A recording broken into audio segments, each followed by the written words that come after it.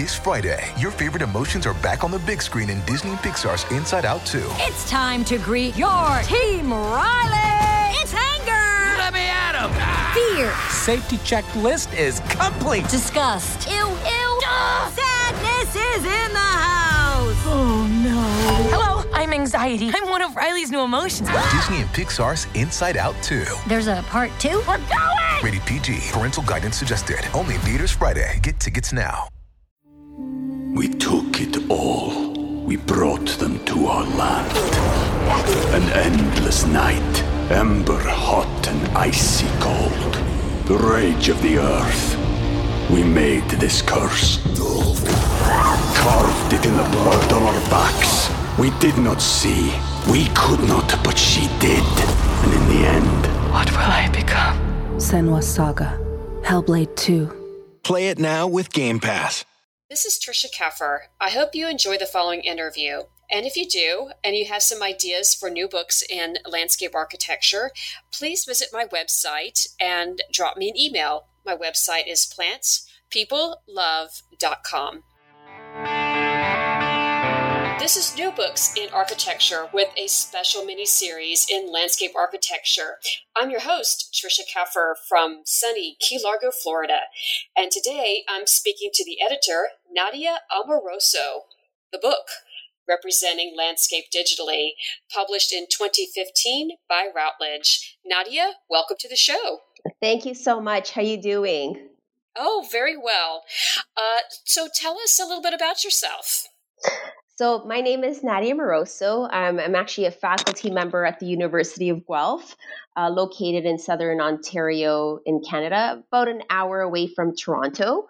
So I've been a faculty there teaching mainly in the studios. Our school is called CEDRED, which is the School of Environmental Design and Rural Development. And we do have one of the kind of the largest landscape architecture schools in Canada, with both undergrad and masters in landscape architecture programs as well.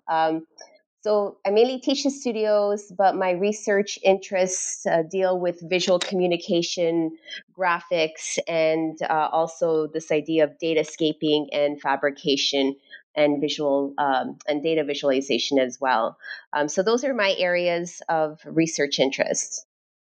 Well, for our audience, for the landscape architects, I did notice in your bio, real quick, that you have degrees in architecture and urban design. How did you come to landscape architecture?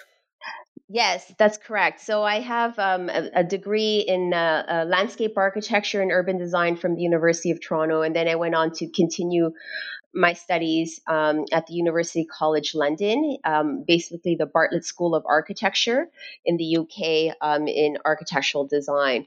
But my studies in landscape architecture, my interest in landscape architecture came from a passion of understanding outdoor spaces, making better places for people, not just for the indoor environment, but also for the outdoor environment. Oh, it's so interesting how different... we all come from a different perspective and find landscape architecture. So we'll begin. Tell us, what was your motivation for writing this book? So actually, my very first publication in this landscape architecture or Representing Landscapes series comes from a book called Representing Landscapes, a visual collection of landscape architectural drawings. So this book actually came out around 2012. And this idea for this publication came about first when I started teaching in landscape architecture in the United States. I used to get a lot of students asking me, what is the best way to visually communicate post-industrial sites or wetlands or specific types of landscapes? And so I would make them go or refer them to make them see different types of projects that were done by professionals and see them in various landscape architecture journals such as Lotus, Topaz, or Landscape Architecture magazines to kind of get an idea of how the professionals are communicating their ideas through plans and perspectives. So the issue there was they were getting a lot of content from professionals, but not really seeing works done by other students. So essentially, they were kind of working within the bubble of their own institution. And I thought it would be great to see, or open up the platform to see what other students, in their similar kind of skill sets, are doing in other landscape architecture programs across the globe. And so this idea of the representing landscapes, a visual collection of landscape architectural drawings, came to being. And so I reached out to about 20 professors from various landscape architecture programs across the globe, from Harvard, from LSU to Florida International University, and I asked them to put forward what they would consider some of their best student works in terms of visual communications of different kinds of landscapes and different kinds of ideas, from post-industrial sites to wetlands, to farm fields, whatever kind of different scenarios of the landscapes were available, and also contribute what I would consider more kind of a more of a narrative, or even more of an academic, very short essay that would accompany these drawings. And the intent was that this became a book that curated a collection of students' works across various landscape architecture programs. So it became like an exhibition within a book. And so that's how this publication came into being. And that was back in 2012. And then, the book came into some of the kind of courses and course curriculum in landscape architecture, specifically in like the visual communications courses, and sometimes in the studio courses, professors would use that as a kind of a resource book. Then after a few years, I kind of got the itch to write another book, right? I saw that the content maybe needed a bit of updating, and then I, pitched to my publisher, how about having another book within this context of representing landscapes, but not like as a second edition, but more of a focus. And then that's where the Representing Landscapes digital book came. And basically it focused on more graphics and visual communication styles with a digital outcome, or a digital kind of process. And so that was kind of interesting. And so that took, a couple of years to put together again, and still the same kind of approach, reaching out to about 20 to 25 professors, again, from various institutions across the globe, again, in landscape architecture.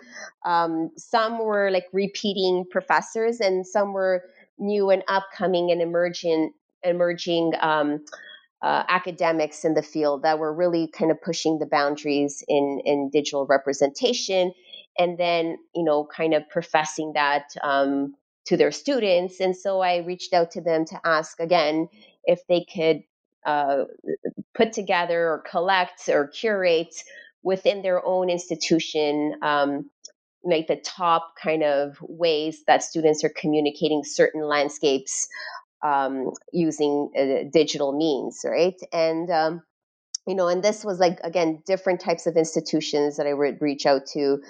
University of Pennsylvania was involved. Rhode Island School of Design was involved. I also had DTH in Switzerland also involved. And also the University of Nevada in Las Vegas. So we had quite a number of institutions contribute to this one. But the kind of the focus of this book was now structured in a different way compared to the first book. This one is actually put together by drawing types.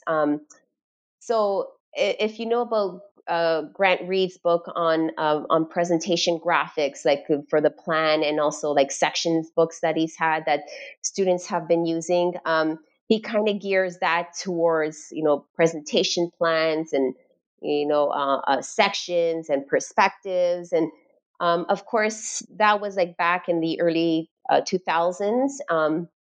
And I wanted to see, kind of recapturing that spirit into a new book that was kind of based on the drawing type. So letting even students understand what a presentation plan is, what a section is, what an isonometric is, and all that, right? So in this case, the contributors or the professors not only had to write about what their personal take or academic take was on visual communication and landscape architecture, but also kind of define in their own words what a presentation plan is, or what a section elevation is, or an isonometric is, or diagrams, right? And so they kind of had to put a little bit of a definition within the essays, and then specifically curate their chapter based on the focus of the drawing type that was given to them or provided to them. So, they had to specifically write about the presentation plan, or they had to write about perspectives or isonometrics. So the book was now geared or organized by these drawing types. So with again the layer of having the work having a digital focus to that.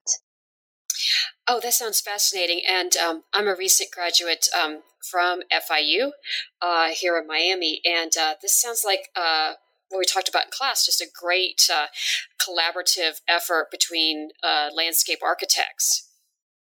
Yes, yeah. And it was actually, like, just for me personally, it was a great way for me to reconnect or even make new connections with other academics in the field, specifically educators and also practitioners who are in various landscape architecture programs across the globe, and see what their students are doing, and then like opening up, kind of the facet to see how their students are communicating ideas versus what our own institution here, how our students are communicating ideas. And, are we on the same level of ground fielder that we're doing, or is it going to be, are they like more advanced? It's kind of interesting to see, what kind of mediums or what kind of softwares they're using versus what we're using, right? And so it was a great way for me to kind of investigate what other students are doing, right? And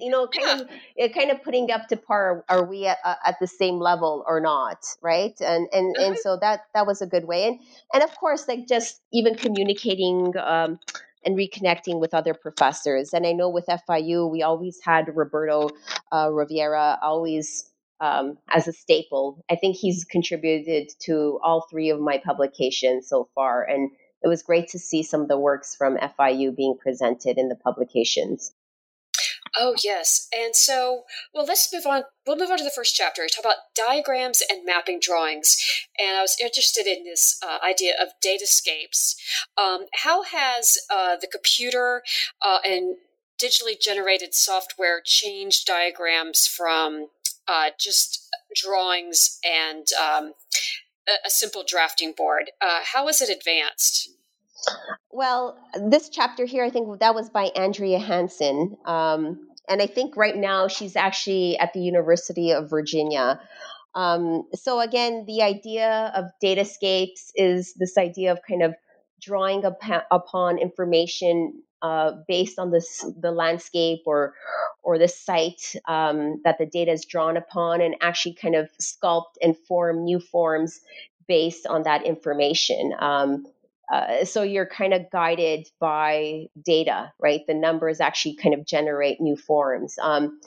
So again, when I'm thinking about diagrams are just kind of more of the simplistic visual expression to demarcate or mark up ideas that are quite complex, through simple graphic notations, whether it be like arrows or circles or stars. That's the kind of basic forms that we think about diagramming in landscape architecture. And of course, it's mainly used for inventory analysis, and of course, then to kind of draw about some initial design ideas. And even James Corner talks about the idea of diagrams not just being something analytical, but generative, meaning it could help generate forms. So with the computer, you could start to create these new curves, these new lines, and through those lines and those curves, then you could begin to extrude them, and they could literally then start to generate walls or landforms or other kind of things that's not just hypothetical, but perhaps could be real. Oh, yeah, it's so fascinating, and so much more information that can be in a diagram that's computer generated than just, like you said, just hand drawing. Let's go on. Let's see, presentation plans. So Roberto said a nice quote here. It was, "The site plan is dead. Long live the site plan." Could you explain more about that? well, I'm putting words into Roberto's mouth, but I'm thinking like, the site plan could have a lot of information. So not just like, we have the ability now to get aerial photography instantly, obviously from Google Earth. And that's been now the case for like over 15 years. Like before that, it was very difficult to get an aerial photograph as a student. You had to go probably to like various ministries, like the environmental ministries and different municipalities, and kind of request specific aerials from that in paper format, or you literally had to kind of you go fly a little plane and take photos, right? But now, of course, you could go and see a site without actually being there through Google Earth and Street View, right? So kind of now the idea with the site plan is how do you begin to artistically bring your idea across, right? With digital means, right? And so with hand graphics, there's this level of fine art, right? And now with digital means, like we all could do fairly well with representing things, and it's like, how can you up the antes with it? Like how can you do more to make the drawing look effective with these digital tools, and how to highlight specific areas, for example, of the site plan that you want people to draw your attention, like how to make it dramatic. And I think this idea is how to make your plan dramatic and tell your story without it just being a graphic piece. So it's not dead. We still need a site plan. Oh, of course we do. Yes, and I think it's the idea of how do you make connections visually through that. Yes. This other thing he was talking about. The next chapter is the axometric drawings and chunking landscapes, and it was quite interesting what he was talking about with psychology a little bit. My bachelor's degree is in psychology, and in learning theory. We talk about, like chunking information to remember it, et cetera. So what is he really talking about here with the axometric chunking? Is this the one by Christopher? Let me just recall that one. There's a number of people who've done this. Is that the one, chapter 9? Yeah. Okay. So I think in this case is the idea of breaking things apart. So like having them in isolation. So with the exploded isonometric, it's this idea of kind of taking things that are complex and having them separated. So things that are complicated to read now have its own kind of category or call out for you to understand. So when we're looking at like exploded isonometric, like sometimes we have them pulled apart to see things, for example, that are just dealing with vegetation, or some that just deal with landform, or some that just deal with hydrology. So that complexity of it being all in one can be very hard for us to understand or recall, like this idea of a memory of having the whole landscape together. But once you start to break it apart, you begin to understand things through isolation. How does this type of drawing help your students communicate their ideas, and how does it help professionals communicate their ideas to clients?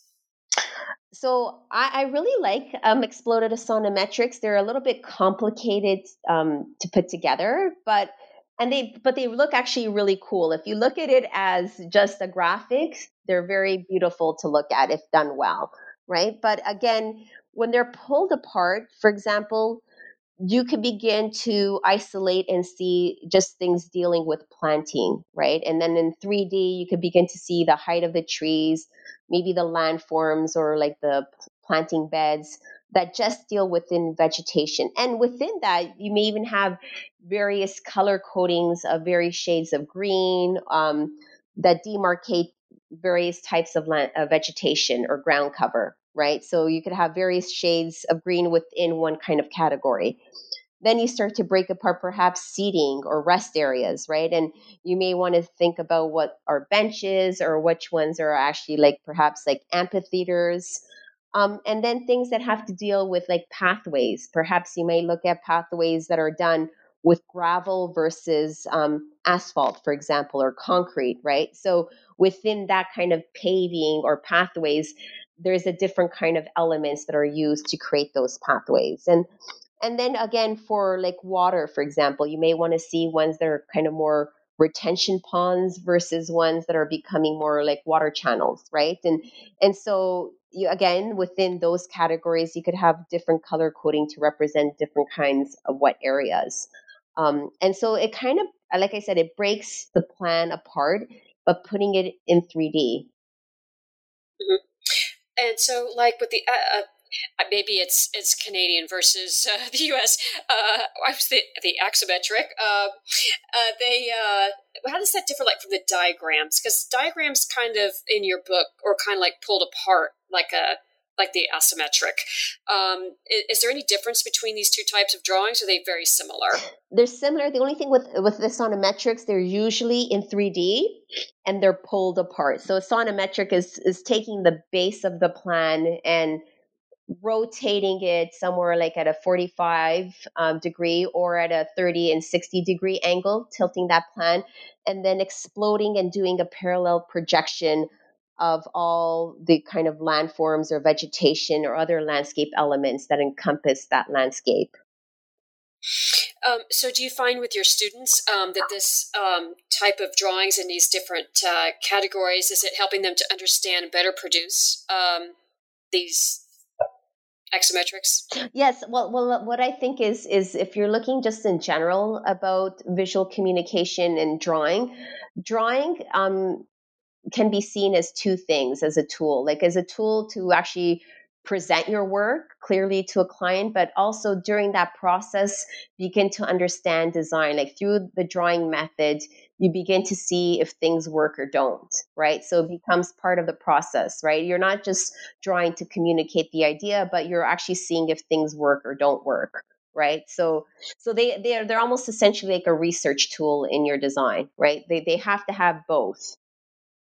And so it's kind of generative too, for generating new ideas and new forms. Of course, yeah. So when you start to doing, for example, a diagram, you might find something cool. Maybe, I don't know, if you're doing like an arrow that showcase where wind patterns are, you might kind of use those lines to create walls that could create like maybe a Venturi wall, or it could create like an interesting kind of buffer area that literally you project and they become places or placeholders for vegetation or walls or other landscape elements to be put in its position.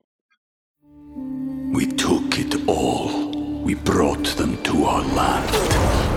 An endless night, ember hot and icy cold. The rage of the earth. We made this curse. Carved it in the blood on our backs. We did not see. We could not, but she did. And in the end, What will I become? Senua's Saga. Hellblade 2. Play it now with Game Pass.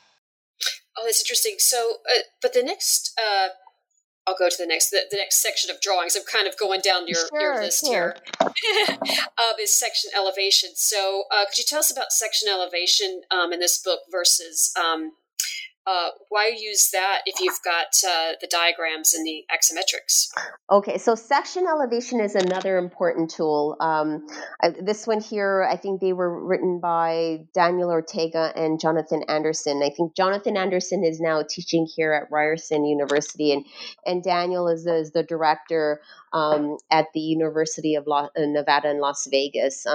So this is a really good chapter, and also Dietmar Stubert from the University of Manitoba, the University of Winnipeg has written as well, and also Andrew Harkness from RISD. So I just wanted to have a call out for those colleagues who have contributed. Sure. Yeah, but in terms of a section elevation, this is a very important tool in landscape architecture because it allows us to see kind of the vertical dimensions of the landscapes. So kind of cutting through the landscape, cutting through landforms, cutting through trees, cutting through walls. So you're not just, so the plan looks at it in top view position at a flat level, whereas a section elevation now begins to see, still in 2D form, but allows you to see the height of each of these elements and if it makes sense in scale, right? Wanting to see, for example, if certain types of tree species work well with the height that they will go in full potential next to a certain building or a certain seating element or a pond or where it's located, right? So it allows you to kind of see a sense of scale. So like a section elevation is very, very important to do that. And how does that fit in with the other drawings before we go on to perspectives? How do you put all these drawings? Well, I guess we'll get to that in a minute at the end with case studies. So you've got plan, you've got axiometric, you're understanding. How are you using these drawings to, after you've come up with some ideas, do a presentation for your professor, or can this book even be used for professionals in the field? Yes, all of these tools are very important. It's different ways and different angles. I would say different angles or different views of communicating all aspects of your idea, right? So you see it in plan view for layout where things are located and positioned. You see it in section to see what are the heights of specific elements in the landscapes.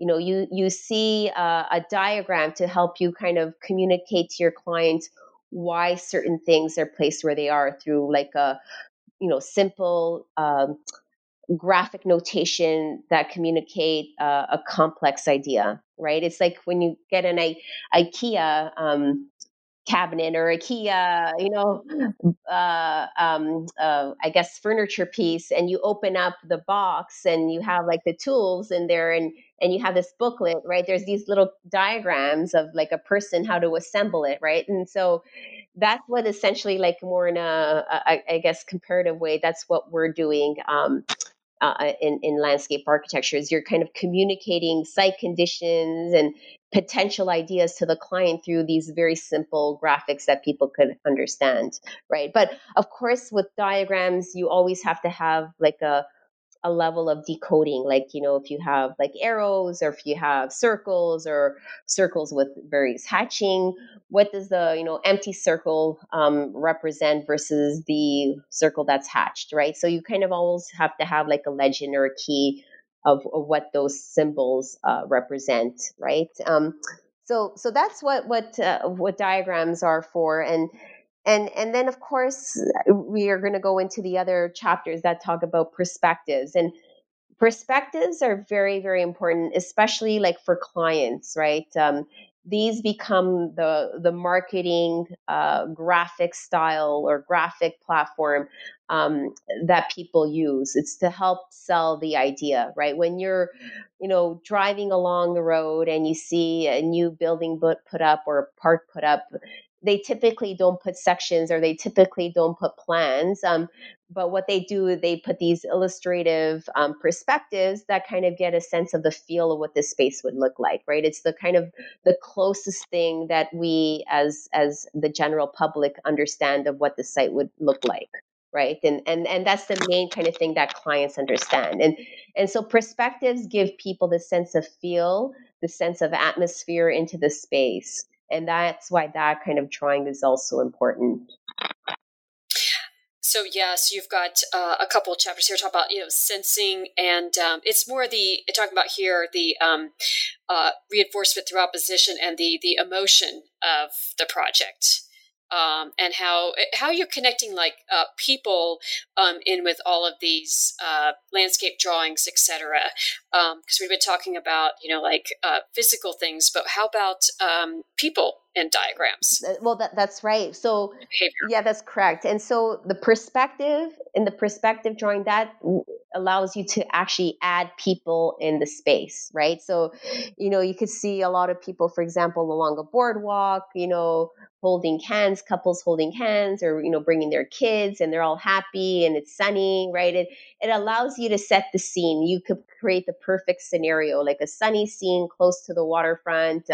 Everybody's happy. The child's holding a balloon, and that kind of sense, right? Like you're kind of guiding or telling the story of what you wish that space would look like, right? And that's what these perspectives allow you to do. It brings this kind of sense of emotion to the place, and you can add people in different kind of positions or different kind of situations within these perspectives. And sometimes depending on the climate or where your location is of the site, you may have one that represents like a summer view and another one that represents a winter view with children like skiing or skating along the pathway, turning that kind of boardwalk or walkway into like a potential long skating rink or skating canal, for example, right?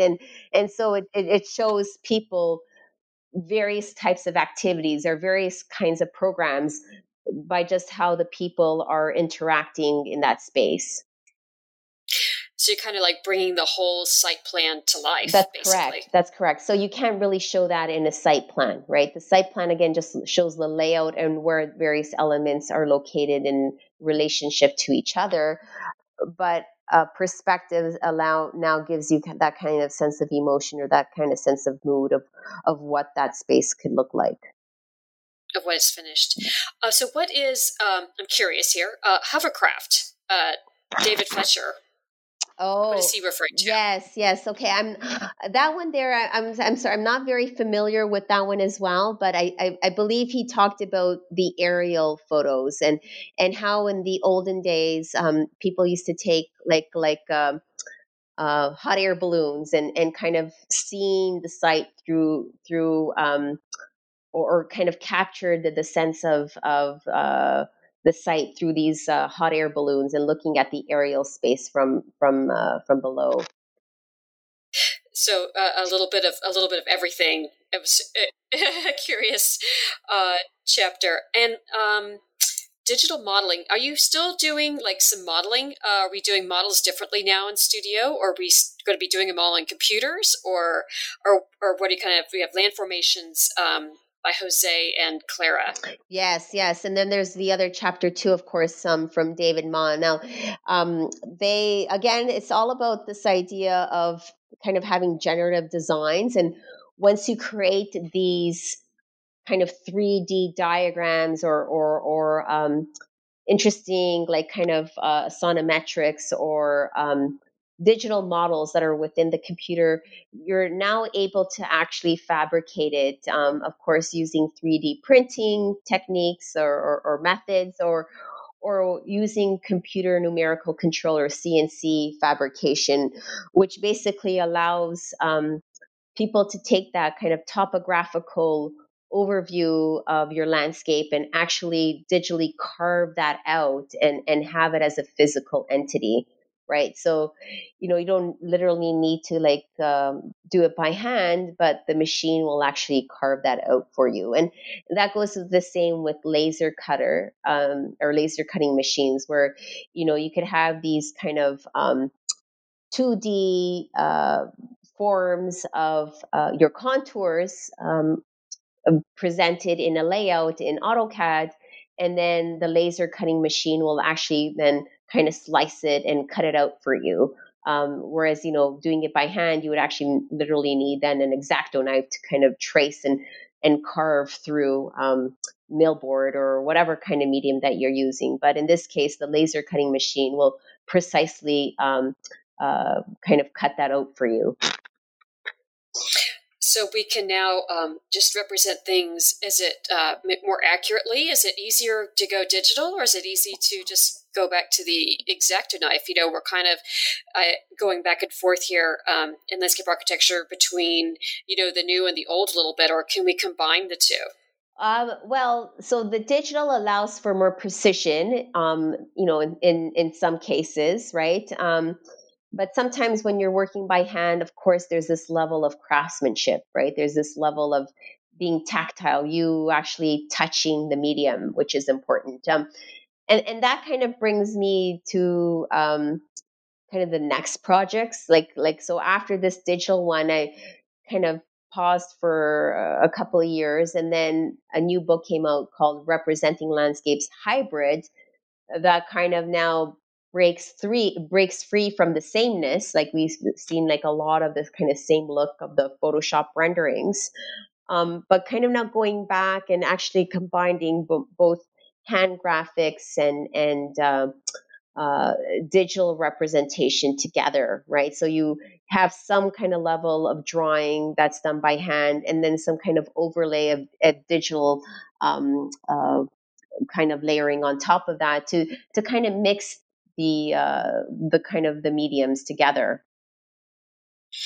Do you find that students learn better doing it digital, or the age group is more to digital, or still people learn better by doing some of it by hand?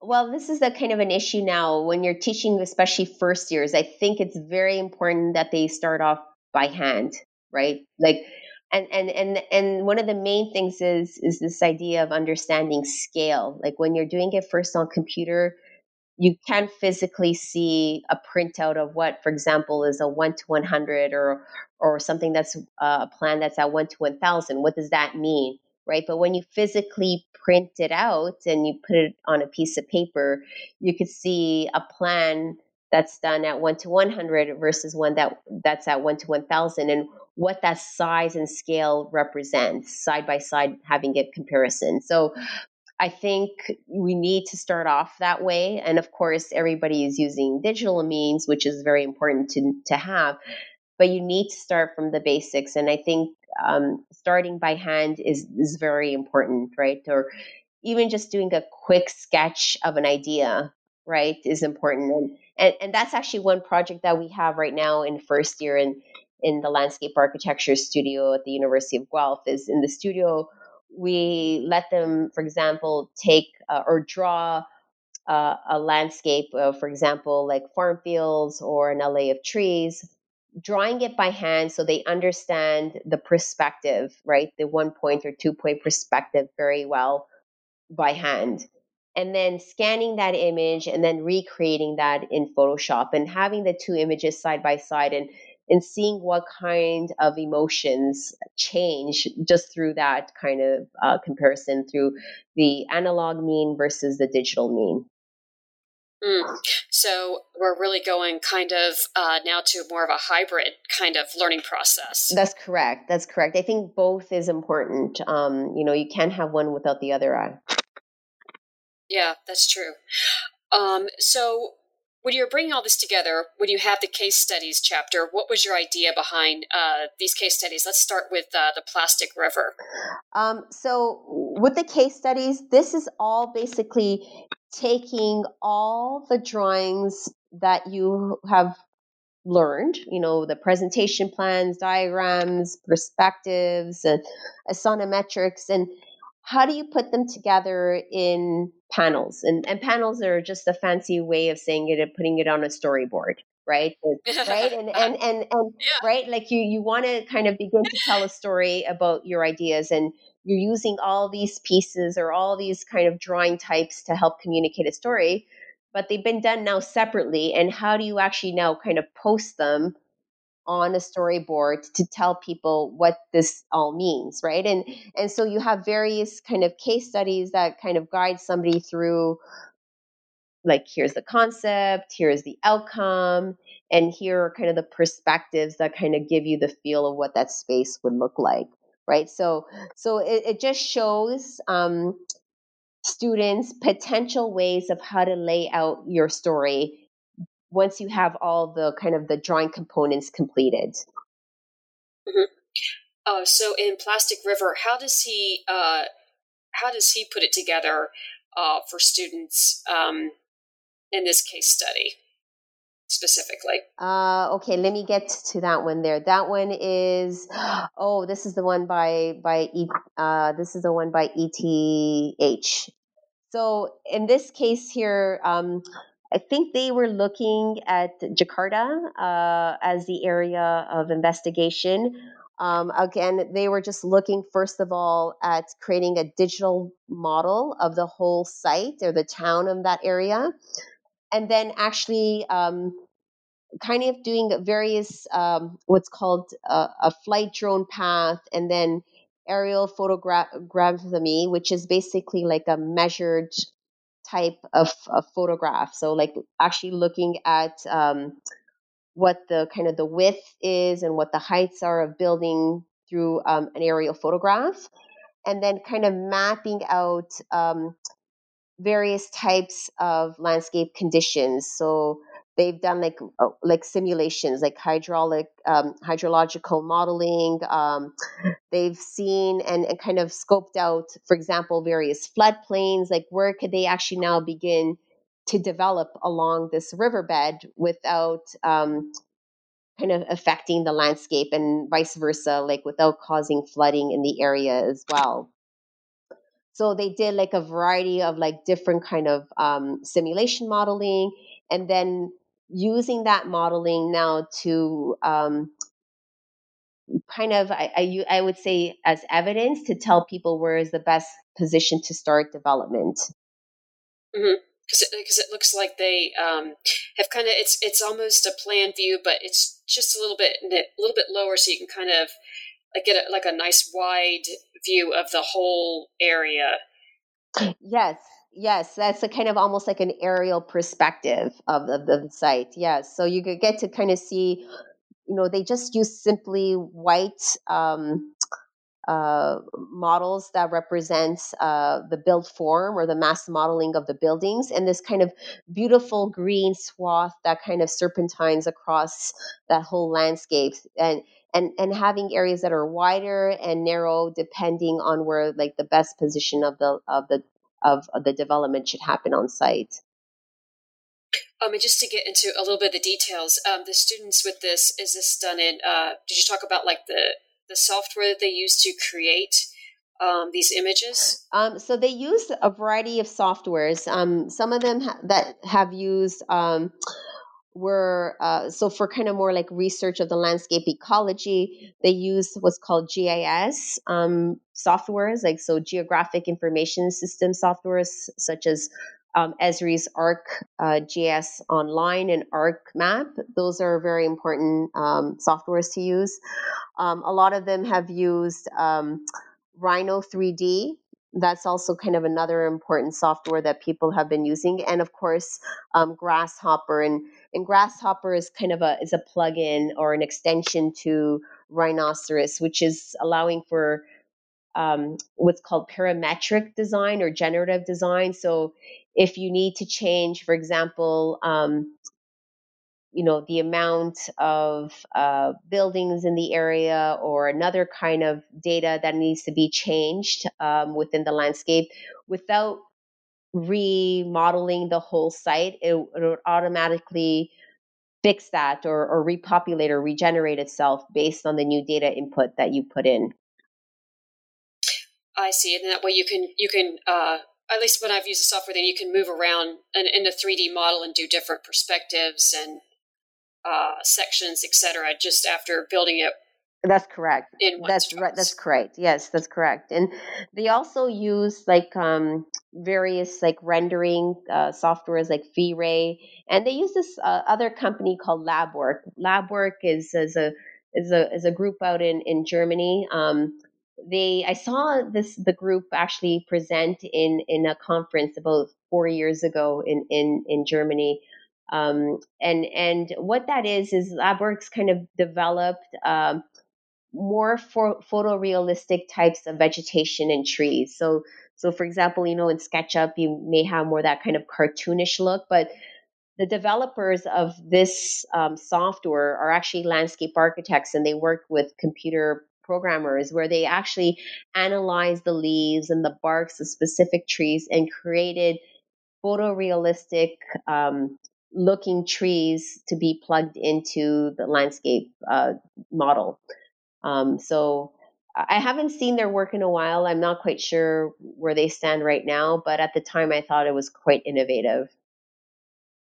Oh, yes, that's true. Oh, that's really interesting because, yeah, SketchUp kind of gets a little not quite realistic enough. That's correct. And so their kind of mission was to have these kind of more realistic vegetation. And so when they're placed in the landscape, they don't look computer generated, but they actually look real. They look real. I'm really fascinated. This next case study, Repairing Grayfield Sites, he really makes use of a lot of different, all of the drawings and visual communication, lots of sections, axiometrics, site plan, et cetera, to communicate what they were talking about. Can you elaborate more on this one? Can you refer to which chapter was that one there? What chapter? It's the case study. It's the next case study after the plastic one. Okay, let me go back to that one. Okay. This one here is by Kofi Boone. Yes.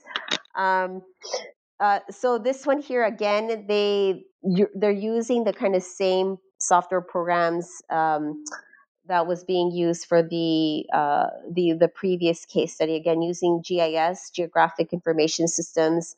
And of course, then using Adobe Photoshop.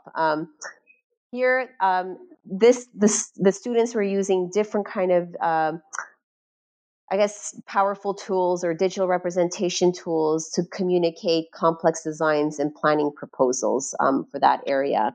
And that was things like intensive urban wetlands, adaptive strategies for the creek area, and of course, uncovering things that have to deal with what they would call like a food desert in like the suburb areas of this area. And so they looked at various applications. So one of the drawings that they have is the kind of the large scale presentation plan that looks at the site more as at a planning level, not very detailed, but more kind of I would say grouping areas that have different types of vegetation, ones that have more like a flatland area, but not detailed, more kind of a different overview or a different wash of greenways. And then they get more into detail in the actual sonometrics. Like they actually kind of start to break things apart in terms of what kind of soil is being used, what kind of actually geotextile protection frame is being used. Like they start now to go into a level of detail of what the individual green spaces will look like through the sonometrics. So kind of that's an interesting way to tell like a story. Like they have a very generalistic site plan that's quite large, maybe of a site, and they start to zoom in and do what's called demonstration or more detailed areas of the site to kind of allow people to understand what's happening at a ground level more detailed. Mm-hmm. Yeah, and you can really see how all of the different types of drawings really come together, and just kind of how complex a landscape can be, and why we need so many. That's correct. And they give, what's important with these sonometrics is they give various options, so they show an idea of if the landscape is built in this kind of plot or this kind of design, that's more like these kind of long linear grasslands versus one that's more of a bosque area or forested area. This is what the kind of the landscape typology would look like. And so they give people various scenarios through these little mini 3D sonometric views. Yeah, the little mini perspectives really. The little mini perspectives, yes. Really adds to it. And the last case study, we'll go back to my hometown right now here in Miami, Puerto Rico. Could you tell us a little bit more about this case study and why did you include it in the book?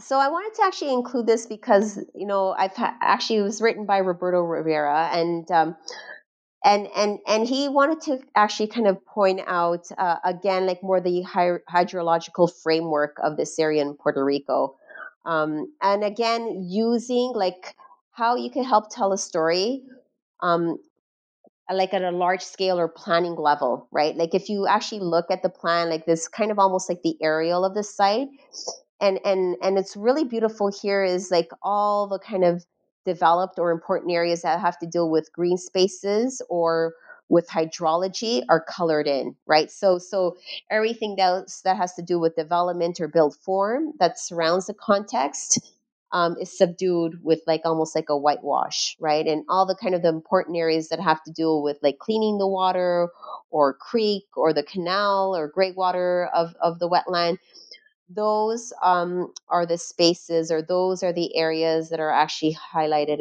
and colored. And I'm actually happy that Roberto did that. And that's one thing that I actually even kind of tell the students sometimes is perhaps one kind of technique to use is of course the surrounding context is very important, right? And we should all include that. And now that we have access to aerial photography or aerial photos, we could use that, for example, maybe from Google Earth, blow that up, maybe perhaps turn it into a black and white or grayscale composition.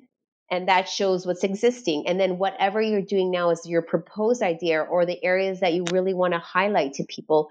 Those are the areas that could be rendered fully or have a different kind of coloring technique that really stands out. So that becomes more dramatic, and it actually then allows the viewer, the reader, to kind of hone in and see that specific area because it's colored, right? It's something different, right? And it makes it more powerful. And so that's how you could kind of help guide your reader, guide your viewer to those specific areas of importance. Yes, specifically, on page 262, showing all the contour lines and then all the colors on top with a couple of smaller graphics at the bottom showing, pulling out the plant structure, public space, and the hydrology and how it all That's correct. works together. Yeah. Yes, of course. Yes. And again, that in itself too is like the diagrams, like bringing something that's complex and separating, like when we're going back to the idea of the kind of the chunking of the landscapes that we were talking about before. It's hard to understand everything about hydrology, and so you kind of separate that in its own category. And then it's perhaps hard to understand like plant structure, and so you separate that and have it in its own category. And then kind of the overlay of the public space network, that's complex in itself, and having that as its own separate category, right? And so in this book, what I want to talk about more is that there are all these different tools and different kind of graphic typologies or graphic types that we could use to help guide the reader to understand a specific message in your design or your analysis. Mm-hmm. Oh, this is fascinating. I really love it. And yeah, the graphics are just, it's hard to believe that it's student work. They did such a fabulous job. And that's why too, and that's why we had asked the professors to put in what is considered maybe the top or the best student works, because a lot of times students are intimidated that they can't do it, and kind of having other students work in the publication is a means to help inspire other students to do their best, right? It's not like they could say, well, this was done by professionals. Well, no, it's not done by professionals. It's actually done by students at your same level or same or same kind of grade level as you. So they now get to see that, yes, this can be done, and of course, in landscape architecture, it's a profession not only with like the idea of critical thinking, but it's also a profession that you have to have a level of craftsmanship, a level of artistry in it. And of course, now in the digital age, you also have to understand, how to use certain programs and not just like the functionality of them, but actually how to compose your ideas in an effective way. Oh, well, this is just an absolutely beautiful book. And it illustrates landscape architecture so well. Well, Nadia, I know we've taken up a lot of your time today, and I really thank you for being here. Can you tell us what you're working on now? Yes, so I'm happy you asked that. I actually have a new book that just came out literally like a couple of days ago. And again, through Routledge, and it's all part of the Representing Landscapes book series. Now kind of going back to the basics in terms of hand drawings. And so I have a new book out called Representing Landscapes Analog. And again, it's through Routledge. And this one here now focuses on using hand drawings. And again, it has... again, over about 20 professors who have contributed to this publication, again, from various landscape architecture programs across the globe. Jim Richards wrote the foreword for this publication, and he's known as like kind of the graphic guru guy from Townscapes, who does all these kind of hand graphic workshops. So I'm happy that he's done that, and then what's a bit different in this publication is at the end of the book, it actually has a few professional contributors. So Laurie Olin has contributed in it, and Kona Gray, for example, has also contributed from EDSA. So there are a handful of professionals who have now showed why it is important to use hand graphics, especially in the beginning part of the process of the design to help flesh out some initial ideas. Oh, that sounds fascinating. We'll have to chat more about that book. Okay, great. Thanks. I haven't seen it yet. It hasn't I haven't had my physical hands on a copy yet. So I'll let you know how it turns out when I get it. Oh, well, thank you so much. And again, thank you so much for your time today. I've really enjoyed speaking with you, and we hope to hear more from you. Thank you so much, and thank you for having me on this conversation. Bye-bye. Bye. Thank you. Thank you so much today for joining us for this interview. And again, if you have ideas for new books, please visit my website, plantspeoplelove.com, and drop me a line. This has been New Books in Architecture with this special mini-series in landscape architecture. Nadia Amoroso is the editor of Representing Landscapes Digital. Thank you so much.